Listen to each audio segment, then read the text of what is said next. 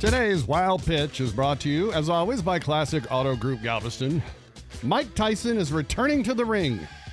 After releasing several training videos proving he's still a force to be reckoned with, the 53-year-old Tyson announced he will fight 51-year-old Roy Jones Jr. for charity. Now, since neither are going to wear headgear, many people are worried about their safety. If a recent interview Tyson did with Good Morning Britain is any indication, they should be very worried. Why do you want to do this?